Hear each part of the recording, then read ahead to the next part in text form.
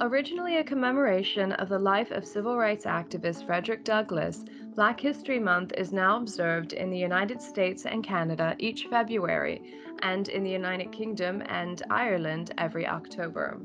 Black History Month celebrates the achievements of a globally marginalized community still fighting for equal representation and opportunity in all areas of life. This includes education. In 1954, the United States Supreme Court ruled separate but equal unconstitutional for American public schools in Brown versus the Board of Education. While this ruling has been celebrated as a pivotal victory for civil rights, it has not endured without challenge. This is Megan Schaefer with the Oxford Comment. On today's episode, we will be examining issues around education, integration, and segregation through the scholarship of our authors. Our first guest is Zoe Burkholder, Professor of Educational Foundations at Montclair State University in New Jersey. Burkholder is the author of An African American Dilemma, A History of School Integration and Civil Rights in the North, and she spoke with Christine Scalora about segregation in Northern schools.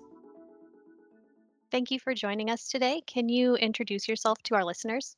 Hi, thank you so much for having me.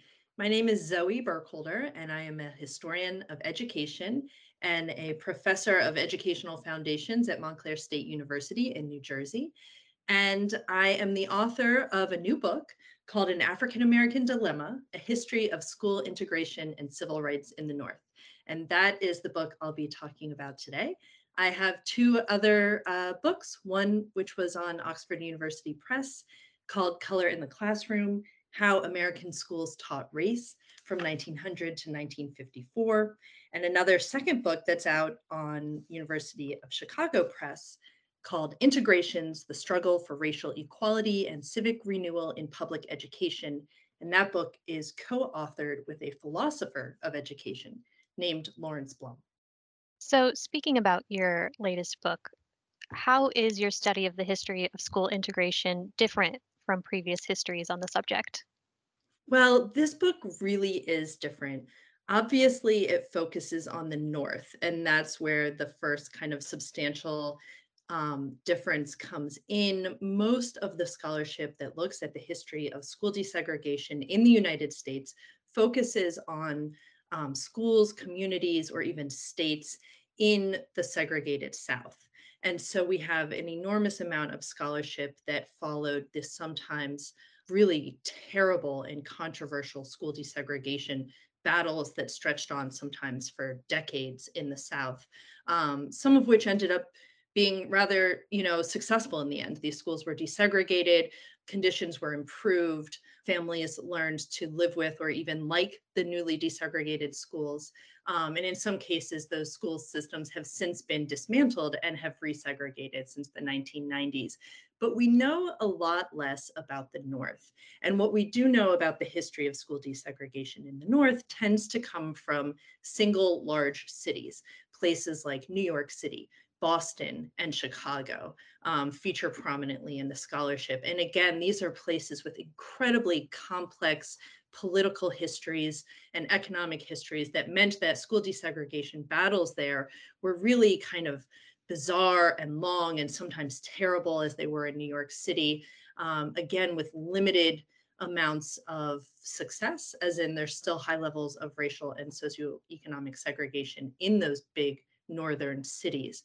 But again, those individual cities are set apart as kind of unique stories, and it's hard to understand the relationship, for example, between New York City and Boston and Chicago, or to try to put those individual stories into a much bigger, broader context. And so that is what I set out to do in this book, is I really set out to kind of change what we know about the history of school desegregation by looking at a bigger geographic area. I wanted to look at the entire North. And I also wanted to look at a larger or kind of longer temporal period by going back to the very beginning of the creation of public schools in this country. And so, what I found is in the process of kind of broadening the scope, it becomes apparent that there are different factors and features at work, especially in the North, where racial segregation in the schools was outlawed in the 1880s in most northern communities. So there's a much, much longer period of time in the North where Black educational activists in particular can use school integration as a strategy to advocate for improving public education. And so you find just really different stories. Some of them are connected, some of them are disconnected. And when you put that bigger picture together, new patterns are revealed. And that's kind of the focus of my book, are what we see when we take that bigger, longer view of school integration. So, what does that history that you wrote about reveal about school integration in the North that we didn't know before? Yeah, I think it's almost like the history is being recovered, right? Like it's there, we just didn't quite recognize it or talk about it in certainly in academia. And essentially my finding is this. The major focus of my book is trying to understand how African American communities in the North viewed school integration as a strategy to improve the quality of public education. And what I find is that beginning in the 1840s in New England, school integration is a major component of Black educational activism, as different people are using school integration to fight for better schools.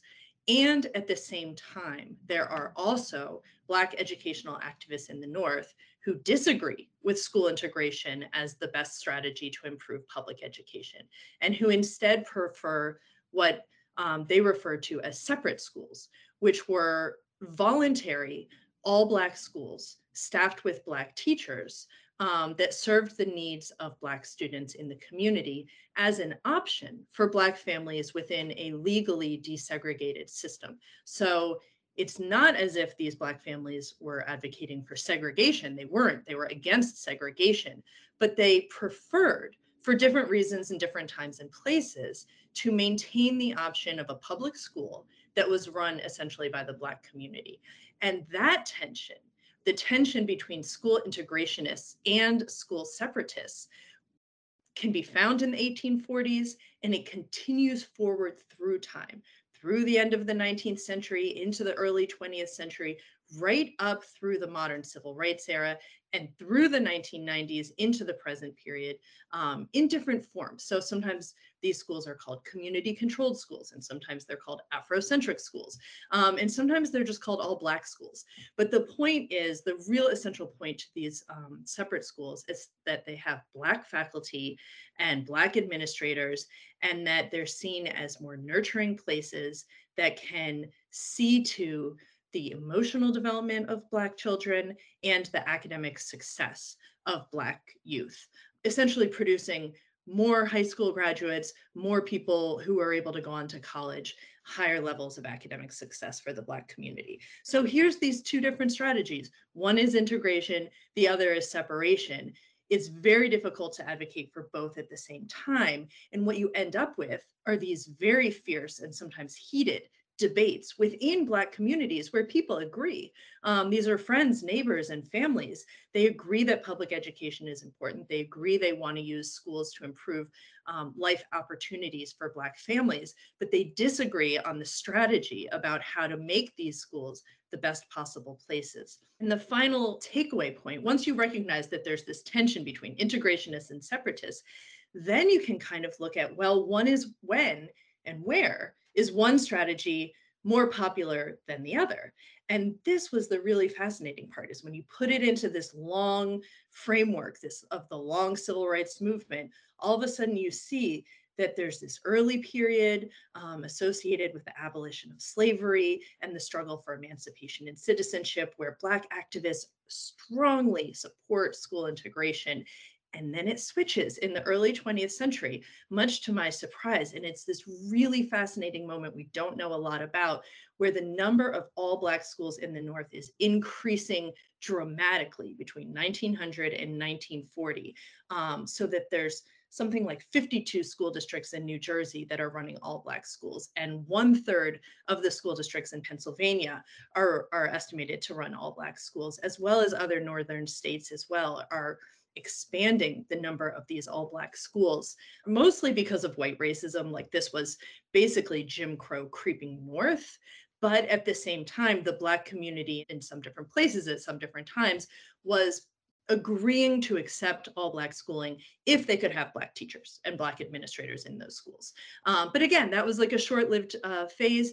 And by World War II, Black Northern support for these separate schools decreased dramatically. And you see a mass movement, a grassroots movement percolating from the grassroots up as people advocate once again for school integration, which lasts right up into the Black Power movement, when all of a sudden a lot of African Americans feel that, you know what, school integration has not achieved what we thought it would achieve in terms of actually improving the quality of education for Black students. And as a result, a lot of people, especially in urban areas, started demanding community control of public education, by which they meant control over hiring and firing teachers, control over the curriculum, control over disciplinary policies, a lot of the features associated with separate schools. Again, this strategy was experimented with for a number of years and finally decided that that was not an effective strategy either. It didn't work in the kind of contemporary context. And by the mid 1970s, you see a new and kind of much more sophisticated push for school integration in the North. And it's one that I argue draws on many of the strands of Black separatism to advocate for a kind of racial mixing, a kind of school integration that brings with it many of the features of separate schools, such as a core relevant number of African American faculty on staff, a careful critical look at the curriculum to promote and teach Black history and anti-racist education, a careful analysis of disciplinary policies and things like tracking policies inside of schools that put kids into, AP classes versus regular classes to ensure that all of these different structures within the school are free of racial bias and carefully formatted in a way that past wrongs have been remedied, or at least we're working to remedy those past wrongs so that we're working to remove bias from these educational programs and policies. That's really interesting. So, how did Brown versus Board of Education change the struggle for school integration and equality in the North? Yeah, it's such an important ruling in American history. And of course, everyone assumes that Brown versus Board of Education applies to the kind of Jim Crow segregated schools in the South and that it's not relevant in the North. But that turned out not to be true at all. Brown versus Board of Education had a couple of different really important impacts on educational activism in the North. That ruling by the Supreme Court in May of 1954 signaled to African Americans that the judiciary was ready to get behind actually upholding the Constitution and upholding the civil rights of African Americans in this country. And it had been a long time since we had seen that in this country. And so it really galvanized what was already a pretty robust and substantial Black civil rights movement, one that emerged in the post-World War II era. So by 1954, Brown versus Board of Education is like a spark that's igniting something that's really already there, but it's providing a kind of inspiration and a motivation to a lot of African Americans that the US government is finally going to be upholding civil rights for African Americans, and that therefore the kinds of activism we've seen for a long time, boycotting for school equality, petitioning for equal funding, asking for more integrated schools. Now people are thinking, okay, these strategies have new power. There's a new potency to these requests because now, the federal government is going to back up our claims. And one of the things that surprised people in the United States in 1954 was that almost immediately, many African Americans living in the North viewed the Brown versus Board of Education ruling as applying to them because they lived in communities where the schools were so segregated by race. And I mean, these schools, they were like gerrymandered into virtually all Black schools right next door to virtually all white schools within the same school district. And African Americans had been complaining about this and fighting about this since the early 1940s. They had a hard time making any significant headway. And they saw the Brown versus Board of Education ruling as applying to schools in the North. I mean, why wouldn't it? Here, segregated schools harm, the educational equality and opportunity for African American students. Therefore, this ruling can be used to advocate for more integrated and equal schools. So we see very quickly Black activists in cities including Trenton, New Jersey, and New York City, and in Boston, citing Brown versus Board of Education as they petition for more integrated schools in their communities. So again, it was a kind of motivational force. It takes a little while until the court cases in the North catch up with that. So it's not until there's some examples of successful court cases that cite the Brown ruling in the mid 1950s in the North, but really we don't see an expansive court-backed school desegregation movement in the North until the early 1960s. It just takes a little while to roll north, but it does. We've just talked a lot about integration related to Brown versus Board. Why did some African Americans prefer Black schools with Black teachers, and when was support for separate schools in the North the strongest, and why? Yeah, so the question of why some families supported or preferred all Black schools with Black teachers in the North really varies according to the context. And I mean, sometimes it just varies according to individual preferences. There wasn't really necessarily always the same answer to that question. On one hand, is a context that African Americans are living in, especially working class African Americans, where at various places and various times, they are experiencing such high levels of racism in their everyday life. And in some cases, that would be quite evident inside of a schoolhouse. And so if there is a context in which a Black family has children and their children are going to school and they can see with their own eyes, they experience on a daily basis that their child is being mistreated in that school. Certainly, that creates a specific problem that seems to demand a specific remedy that would kind of have people looking for a solution to that problem, right? And if that's your problem, especially let's say you're in a moment and it's the 1920s and you see a kind of revitalization of the Ku Klux Klan, there were a lot of openly KKK and pro segregationist school leaders in the 1920s in communities like New Jersey, Ohio, and Illinois. And so sometimes this racism wasn't muted or hidden, it was explicit. And so Black families would find themselves in a position where they're thinking, this is really problematic. I really don't want my child put into a context where there are adults in power who can potentially cause them either physical harm, which wasn't unheard of, or something else, looking the other way when white students started trouble, right, with Black kids, or started a fight in a school, or refusing to recommend Black students for advanced or upper level courses, refusing to treat them equally in the classroom. In Newark, New Jersey, and in many communities in the 1940s, it was not uncommon if you had a racially mixed classroom with both white and Black students, that the Black students were required to sit at the back of the classroom and were not permitted to speak in class. And that was the 1940s in Newark. You know what I mean? So the context could just be so varied and so kind of bizarre. So many parents just found themselves in a situation where, like, that was a problem. And then there was kind of the second question there, which was like, what is school integration for? Depending on how you answer that question, really shapes how you feel about the option of separate Black controlled schools. So, for many civil rights leaders, many college educated and elite African Americans, for example, school integration was a symbolic ideal. It was representative of democracy, and it could do all these wonderful theoretical things like reduce prejudice, improve race relations, and kind of prove to everyone that African Americans and whites could perform at an equal level intellectually. And that was real, and it was potent, and it was powerful, and it was compelling, and it was important. But that logic didn't appeal as much to an individual Black parent or family or student who might be considering. Their question about school integration tended to be a little different. Their question about school integration sounded more like this: will that racially mixed school improve the quality of education that I have access to?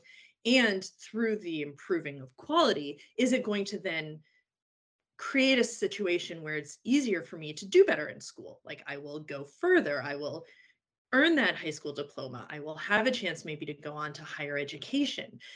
So if school integration could deliver on that promise, and sometimes it could, sometimes the difference was, a really kind of low quality 2-room schoolhouse with no plumbing, in the 1940s compared to a modern bricks elementary school with electricity and plumbing. And you could say, like, yes, thank you. I opt for the integrated school, get me out of this separate Black school.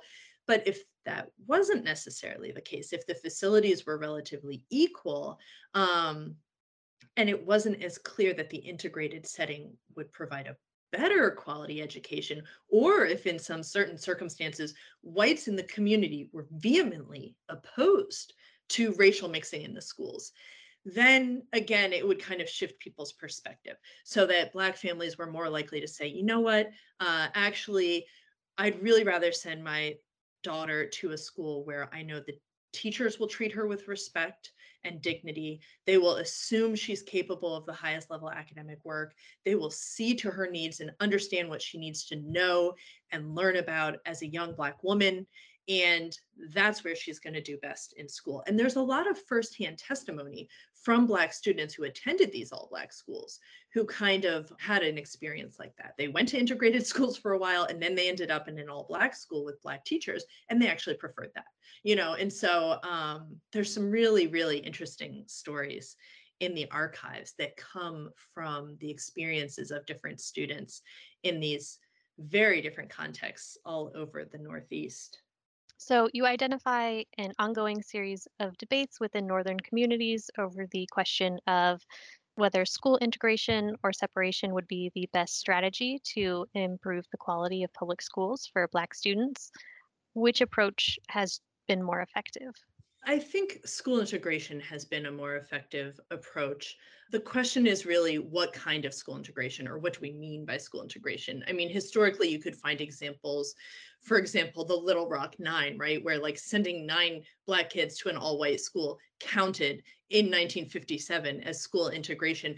We don't count that anymore. So if by school integration we mean the kind of contemporary, much more robust, deliberately anti racist approach to school integration, one that places value on all sorts of attributes beyond simply racial mixing of student bodies in a school, but instead digs down and starts looking at equalizing all sorts of programs and opportunities.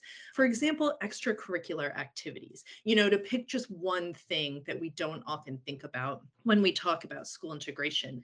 Lack of access to extracurricular activities, things like sports, music, drama, clubs, debate clubs, right? Like there's all these wonderful, rich, varied extracurricular options in a lot of high schools. But historically, when a school was majority white and dominated by a white community, white teachers, white faculty, and administrators, in many cases, it was either difficult or impossible for African Americans to have equal access to all of those extracurricular activities.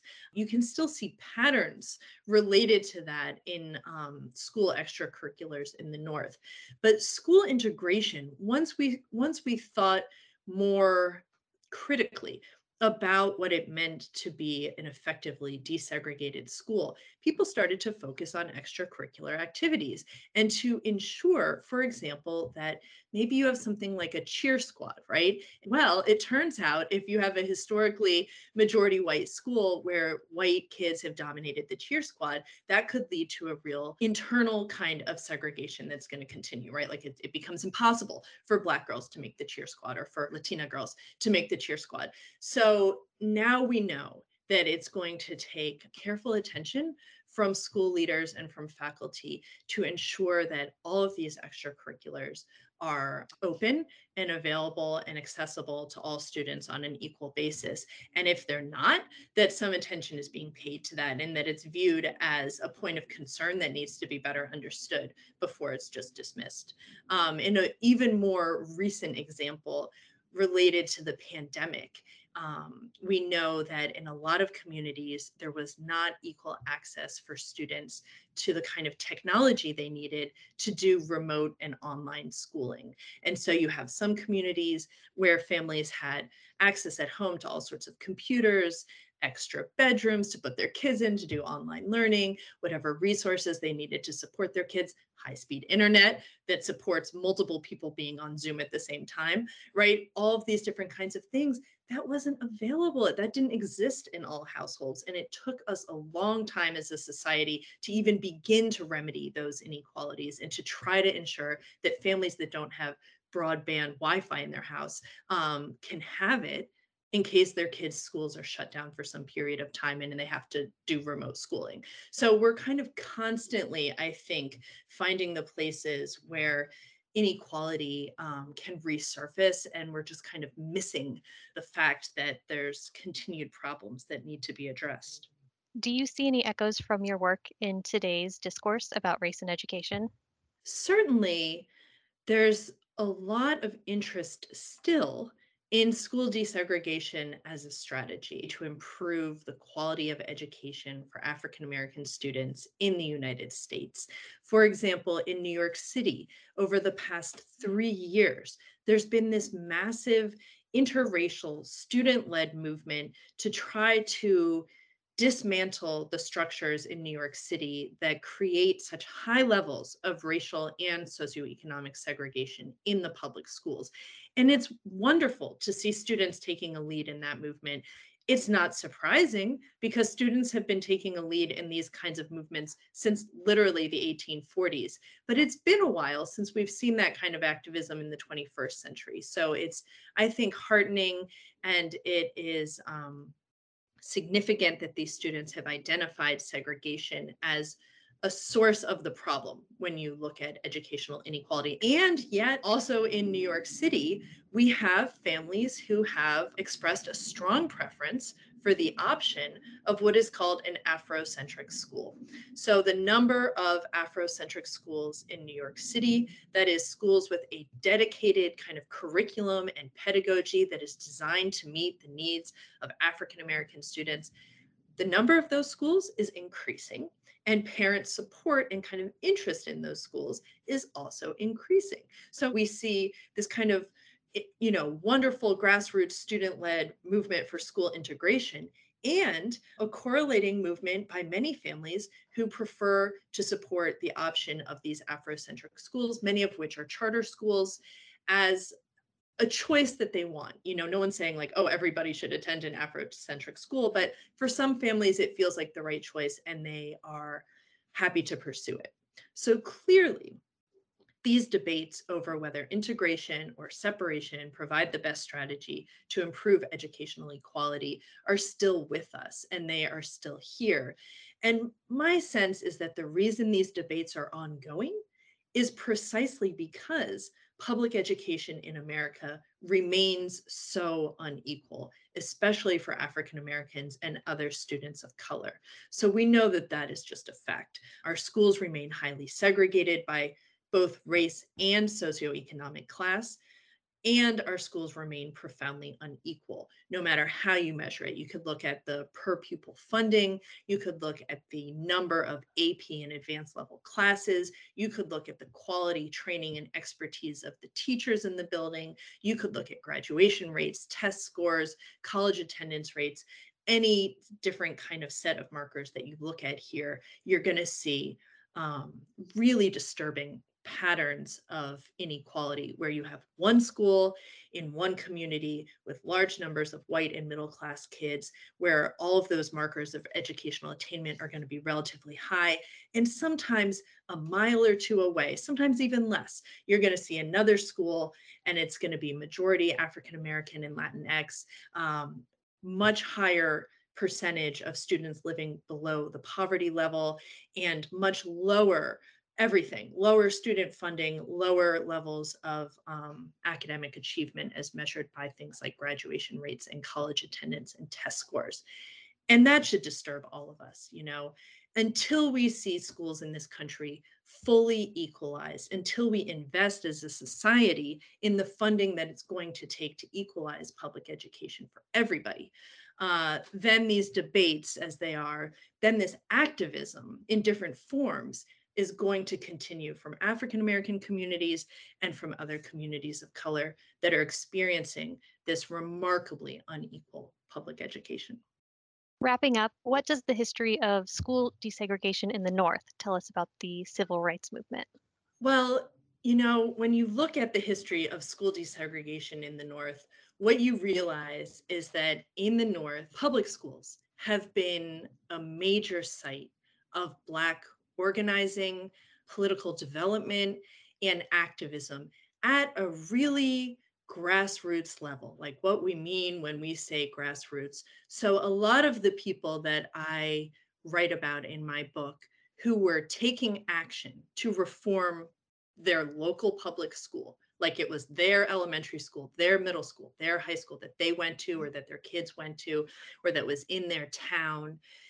And these folks didn't see themselves necessarily as, bold civil rights activists. And in many cases, they weren't so sure how they felt about the national civil rights movement as it existed at that time.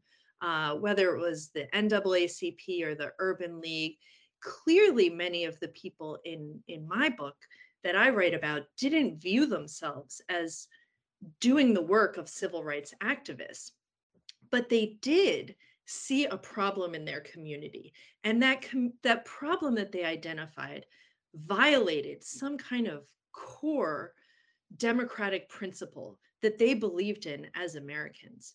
And usually it was illegal discrimination on the basis of race in a public institution, in this case, a school, one that they supported with their tax dollars, one that was just down the road from their house, one that was led in their community by an identifiable group of school leaders, principals, superintendents, school board members. These people weren't far away governors or senators or presidents. They were like, Bob Smith down the road. Like everybody knows these people. And it made public schools vulnerable to this kind of, modest grassroots activism. So you would see things like students participating in a boycott because they wanted something, right? They wanted more school integration. Parents signing petitions to hire a Black teacher at the all Black school.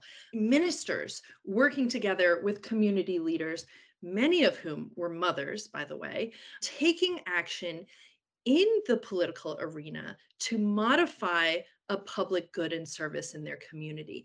And what you see is, in a lot of cases, what starts in these very small, almost hesitant steps can kind of become something much larger. So people ask for a Black teacher and they're told, no, we don't hire Black teachers in this town. And they get mad, right? And so they go to their neighbors and they say, like, hey, this isn't right. And so now you have neighbors banding together, and they go together and they ask again. And the school district says, no, we're not going to hire a Black teacher.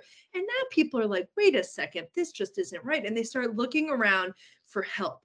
They're going to look to other communities nearby, like, well, what happened in that town? What can we learn from that? How can we take a similar action? And in many cases, especially after 1940, Black Northerners started writing letters to the NAACP. They're writing letters to Thurgood Marshall. They're asking for help with this effort.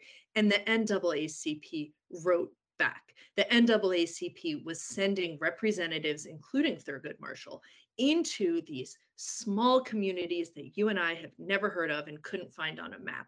They were small towns in Ohio and in Illinois and in New York and in New Jersey and Connecticut and Massachusetts.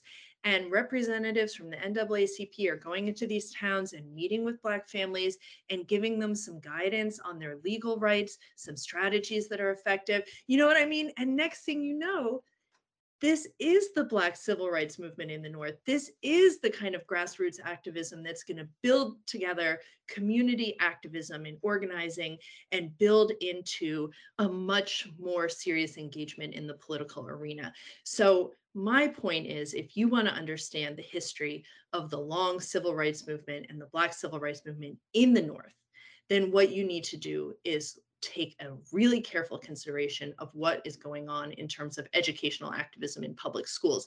It might be small, but it was significant. And it definitely led to a kind of revolution in Black civil rights organizing, one that continues until this day. This has all been really interesting and informative. Thank you so much for taking the time to chat with us. Thank you so much, Christine. It's been an absolute pleasure to speak with you, and I enjoyed the conversation very much, and I hope people like the book. Our second guest, Nina M. Yancey, holds a doctorate in politics from the University of Oxford, where she was a Rhodes Scholar.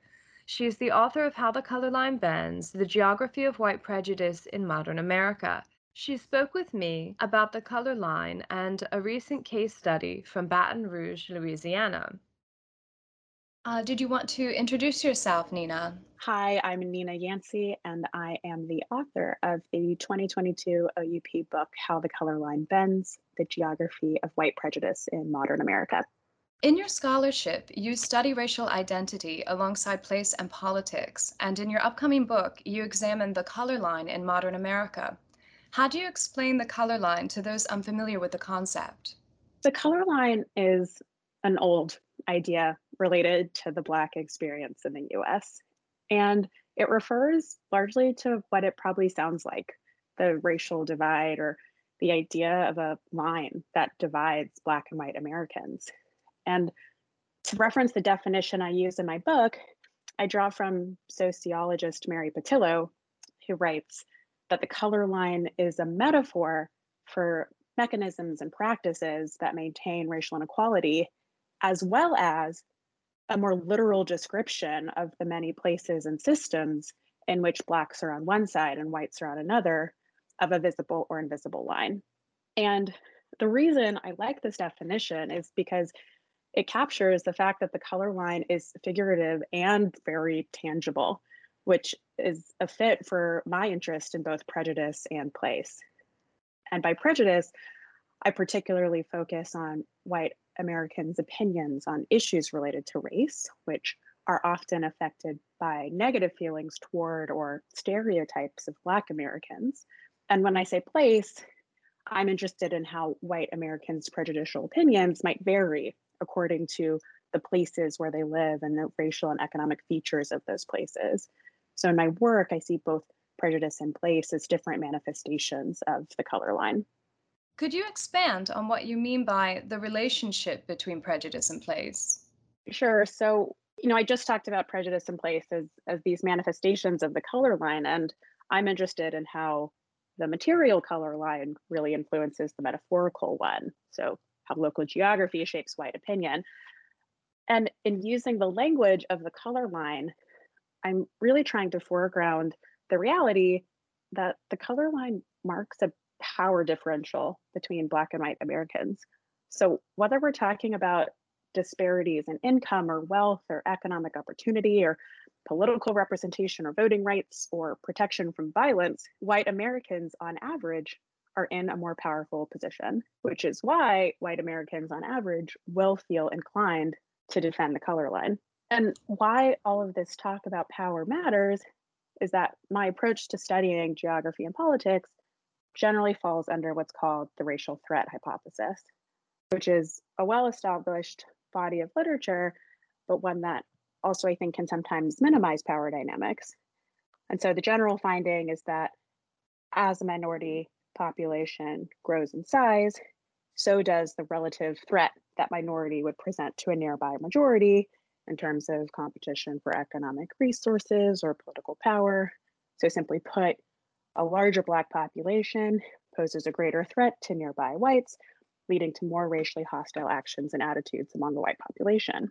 But a key entry point for my book is the question, well, from whose perspective is the Black population threatening? Even the language of racial threat rhetorically positions Black bodies as a source of threat, and white viewers as victims, which makes it easy to forget how Black Americans have been construed as threatening in the eyes of white Americans, when white Americans often have the power to decide what is seen and how. So, because of all of this, a central argument throughout the book is that when we're studying prejudice in place, or how the racial or economic features of a given place might amplify prejudice, it really matters to think about which side of the color line a local context is being viewed from, and being explicit about white Americans' vantage point from a relatively privileged position in the US racial hierarchy. Are color lines a uniquely American phenomena? A good question, because of course, the underlying concept of a racial divide is by no means uniquely American. We see so many examples of racial divides in both attitudes and outcomes around the world. But the term color line does have a very specific history related to the Black experience. Most people probably associate the term with Du Bois writing the problem of the 20th century as the problem of the color line. The term was actually used by Frederick Douglass decades before, but that just shows you the depth of its history in Black American thought. And so this just shows the resonance to the term color line that is hard to separate from Black Americans' history of racial oppression. The concept could travel absolutely to other racial divides, whether in the US or elsewhere. I think it's just important to situate the study of those other divides within the histories and systems of power that created and sustained them. Your book analyzes a proposed city within the state of Louisiana. In 2019, suburban residents living within a previously unincorporated region southeast of Baton Rouge voted to incorporate as a new city, St. George. Supporters of St. George argue that its creation would give residents greater control over the community's taxes and subsequently grant its residents the ability to form a new and improved school district for their children. However, St. George has drawn substantial criticism from opponents who suggest that this is a thinly veiled attempt to further segregate schools. What does your research suggest? It's not my place to conjecture at the intent of the St. George organizers, but to look at their stated goal, which has always been to create a new independent school district in Southeast East Baton Rouge Parish, and Parish is the county unit in Louisiana. And so to look at that goal and think of it in context of its likely impact and also the history that it descends from. And if we do that, then it becomes clear that St. George would create a disproportionately white and wealthy city and school district in a parish that is largely Black and has a very deep history of battles over school segregation. So to just bring to life the possible impact, the first point is that it would be a sizable city. It'd be about 86,000 people, making it the fifth largest city in Louisiana. It also differs from the demographics of the parish as a whole, in that the area is only about 12% Black and has a mean income that's about $30,000 a year higher than the rest of the parish. So you have this sizable place that we know skews towards the white and the more affluent. And the consequences of that would be significant for both the parish school system and for the city of Baton Rouge. So, the school system is projected to lose about 15% of its revenue, thousands of students who would move to St. George schools, and that move would lower the white student population of East Baton Rouge Parish schools from 11% to about 8%. At the same time, as you know, tax dollars that currently flow to the city of Baton Rouge, because there's a joint city parish structure, the unincorporated areas taxes go to the general fund that the city controls. That tax money would also go to the city of St. George, taking revenue away from the city, which is itself majority Black. So just looking at this present day data, you can see why there are obvious racial and class dimensions to the critiques that opponents make of St. George. But it gets even more interesting if you take account of the fact that Baton Rouge is home to one of the longest running desegregation lawsuits in the country. So the lawsuit was brought first by the federal government in 1956, didn't officially end until they reached a settlement in 2003, but some federal oversight remained until around 2007, which is not very long ago. So this is a major part of Baton Rouge's recent history. And while that's a long period, a really critical moment came in the 1980s when Baton Rouge had, at this point, made pretty token attempts to desegregate, only small voluntary efforts. And in light of this minuscule progress, When a new judge is appointed to the case in 1981, he implements a mandatory busing order. And now busing orders were being put in place across the US at this time. It was not a very popular strategy, but the idea was to achieve a better racial balance in schools by moving white and Black students to schools other than the ones to which they might have been zoned to attend previously, and they would travel by bus. And in the 80s, about 4 in 5 white Americans were opposed to this strategy, this idea of moving children to different schools by bus, even as about 4 in 5 Americans said, well, yes, Black and white children should go to the same schools. So this is not a strategy that's preferred by many. And I should say it was also a strategy that was seen as disruptive in Black communities in Baton Rouge in particular. The number of people who will explain what it meant to not be able to go to the same school that their family had gone to for generations, or how many of the best Black teachers were reassigned to historically white schools. But at the same time, the biggest negative reaction was certainly among white residents of the Baton Rouge area. And what we see is that as these stricter desegregation measures are put in place, there is a flood of white students and white families out of the parish school system.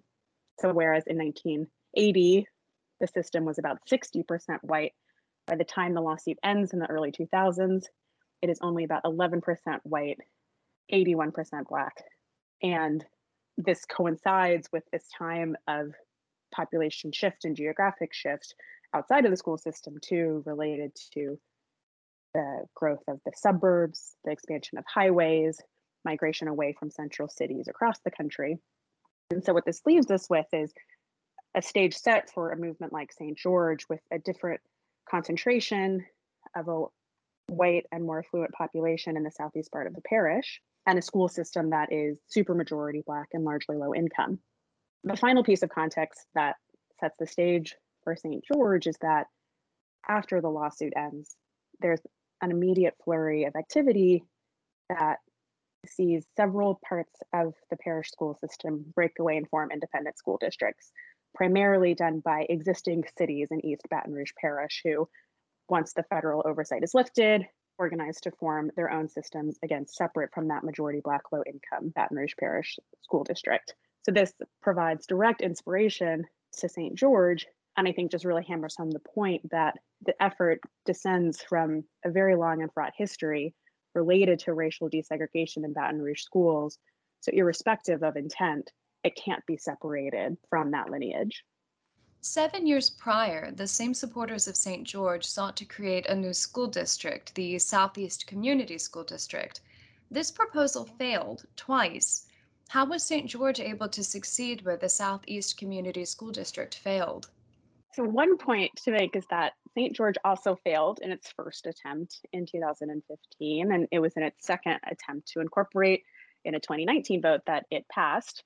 And another important point is that the incorporation is still being held up in courts by a lawsuit brought by the mayor of Baton Rouge and some private citizens on the grounds that it would be such a harmful move to the greater Baton Rouge area. So whether St. George is ultimately successful remains to be seen. But it's still a good question, and it has two parts. One is why the city succeeded versus just creating a school district. It's fair to say that's a roundabout way to get your own school district. And then another question is, well, what did it take for the city and corporation effort to succeed? So on the first part of that, 2 attempts had been made around 2012, 2013 to create the independent school district. And these were attempts that had to get through the state legislature and ultimately failed to fully establish the district and get funding for it. And there was active organizing against the Southeast Community School District at the time because of the same concept, the idea of moving students and resources away from the larger parish school system. But one thing that the organizers say they were told in terms of why they didn't get through was that they weren't a city, whereas the previous independent school districts that left East Baton Rouge schools had been in these handful of small cities, or in one case, a discrete community that had incorporated as a city on the journey to creating its own school district. And so this gives direct inspiration to the organizers to try to incorporate as a city. And that is paired with the fact that Louisiana has flexible rules when it comes to incorporation. Only 25% of voters have to sign a petition to bring it to a vote. So 25% of people who live in a given unincorporated area. And then once the motion is brought to a vote, it only needs a simple majority to pass. St. George also raised the stakes because of the size of the area, and it wasn't an area that had been coherent before, in that most people who lived in Southeast East Baton Rouge Parish would have just told you they lived in Baton Rouge. People couldn't really tell you where the city line was. So this raises some really interesting questions of who gets to decide. Is it the people who live within a given boundary, or the people who would be affected by the decision? And that's relevant to the second question of what it ultimately took for the vote to pass once the effort decided incorporation was the route. And so in the first effort, the one that culminated in the 2015 vote, they'd proposed including all of that unincorporated area in the Southeast. And organizers would explicitly emphasize that they proposed including the whole area, and they would often point to one lower income Black community that fell within this unincorporated area in the Southeast.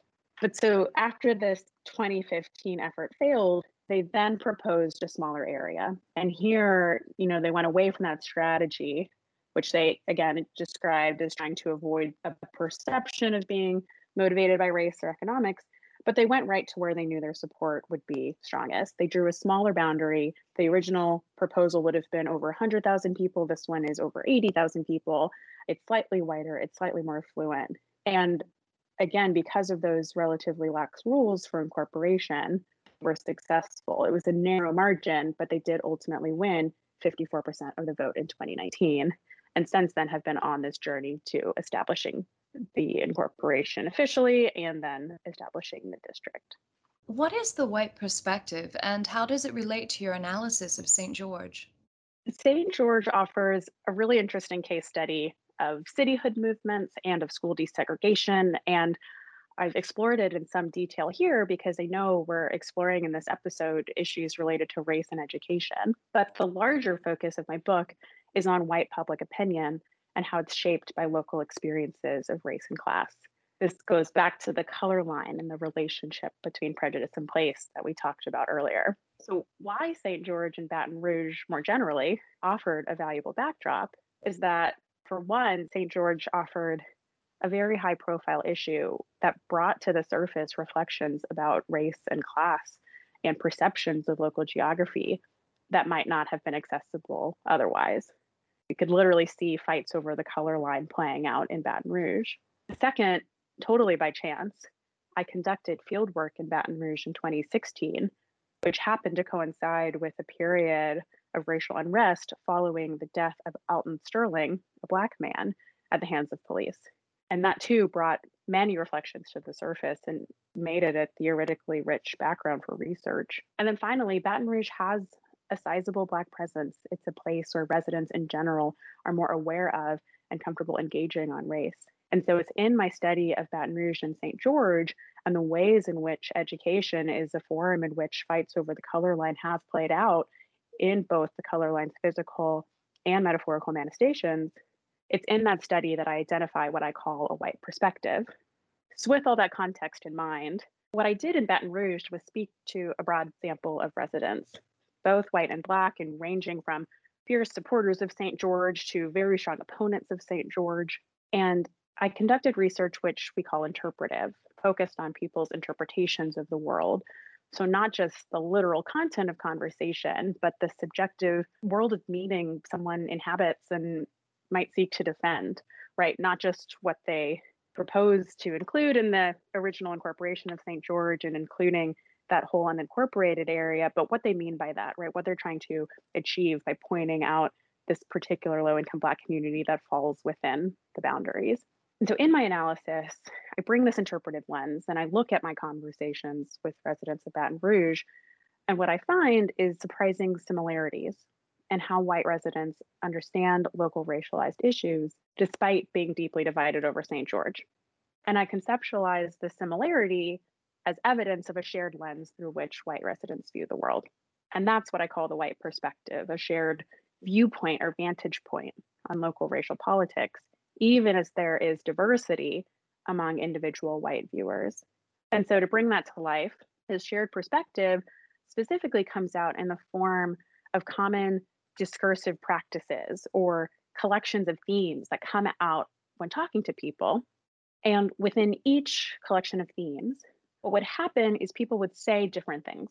That's why it's a collection of themes. People would express different opinions on the St. George movement's motivations or its impact, different thoughts about education and schools and what's right. But within each practice, while saying different things, white residents would often do similar work to uphold or justify the racial order in Baton Rouge. So they would deny or express doubt and claims about racism. They would depoliticize race as a category. They would legitimize white needs and interests and often deprioritize or leave invisible Black needs and interests. And they would, on the whole, defend the status quo. And again, they could do those things while arguing for or against St. George. And one major inspiration for this argument about a shared white perspective that I think kind of helps make it tangible is feminist standpoint theory, which has highlighted that subjugated groups often have the best insight into the workings of power. So, simply put, if you want to understand how capitalism exploits, go talk to a worker. If you want to understand misogyny, go talk to someone who identifies as a woman. And looking at it from the other direction, there will be inevitable limitations to what someone in a dominant position will see from their perspective. And if we bring that back to Baton Rouge, in the process of engaging in similar discursive practices, white residents collectively would often make little mention of the possibility that theirs was only one of many experiences of the racial divide in Baton Rouge, and suggest a lack of awareness of how their whiteness might limit their perspective.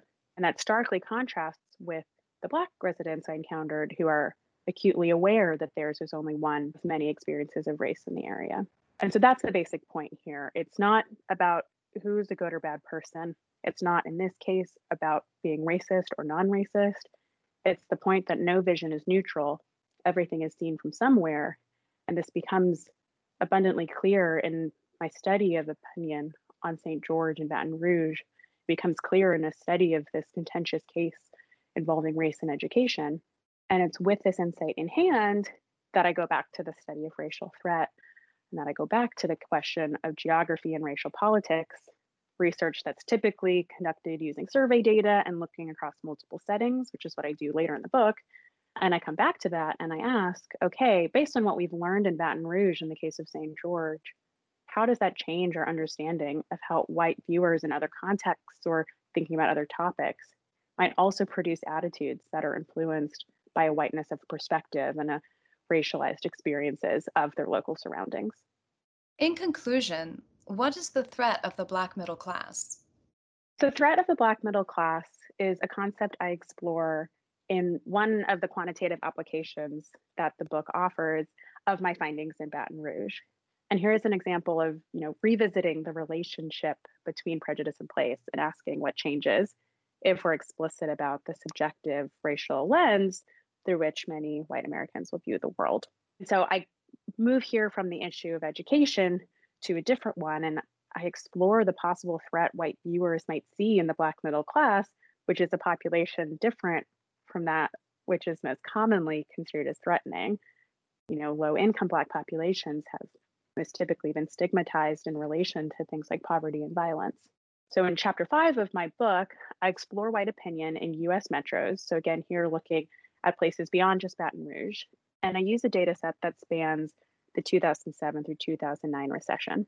And what I find is that white perceptions of a rising Black middle class lead to greater opposition to affirmative action in employment. And to break that down, it's the perception that Black people are catching up to white people, measured as seeing Black people as getting richer and white people as poorer. That perception leads to greater opposition to a policy area like affirmative action, which explicitly seeks to advance Black status. And there are two reasons why the white perspective, as I explore it related to St. George, is relevant. The first is that I show the subjectivity of white survey respondents' perceptions in showing that they were most likely to perceive a rising Black middle class in places that were hardest hit by the recession. So I pair survey data with census data and with local economic data and show that it's where unemployment rose the most that white people were most likely to think Black people were getting richer and white people were getting poorer. And this happens even as we know that's not what was really going on. Unemployment was already higher and increased more for Black communities. And so this is a subjective perception at a time of local economic stress. And it goes on to predict lower support for affirmative action. So even if you just think richer Black Americans don't need affirmative action as much, it's still the case that a white resident is likely to be perceiving a richer Black population on subjective or erroneous grounds.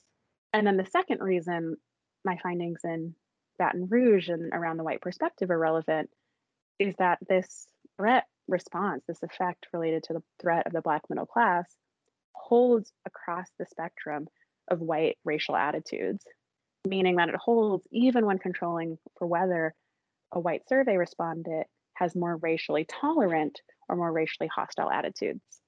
Similar to seeing similarities among white residents of Baton Rouge who were both opposed to and supportive of St. George. And it supports the idea of a viewpoint that is conditioned by white Americans' shared place at the top of a racial hierarchy and a shared interest in defending that place. And so ultimately, this is interesting because we often think of the Black middle class as most likely to be perceived positively by white viewers, at least compared to lower income Black communities. But here we see the Black middle class and the white gaze also being construed as threatening, particularly fueled by subjective and racialized experiences of a white individual's geographic context. Thank you so much for your time, Nina. Absolutely. Thank you so much for having me. We want to thank our guest, Zoe Burkholder, author of An African American Dilemma, and Nina M. Yancey, author of How the Color Line Bends, for joining us on today's episode. Please check out our show notes on the OUP blog for an excerpt from our guest publications, along with a suggested reading list that provides even more context for understanding the prevailing themes of integration and segregation in education. New episodes of the Oxford Comment will premiere on the last Tuesday of each month. Be sure to follow OUP Academic on Facebook, Twitter, SoundCloud, and YouTube to stay up to date on upcoming podcast episodes. While you're at it, please do subscribe to the Oxford Comment wherever you regularly listen to podcasts. Lastly, we want to thank the crew of the Oxford Comment for their assistance on today's episode. Episode 69 was produced by Stephen Filippi, Christine Scalora, and me, Megan Schaefer. Thank you for listening.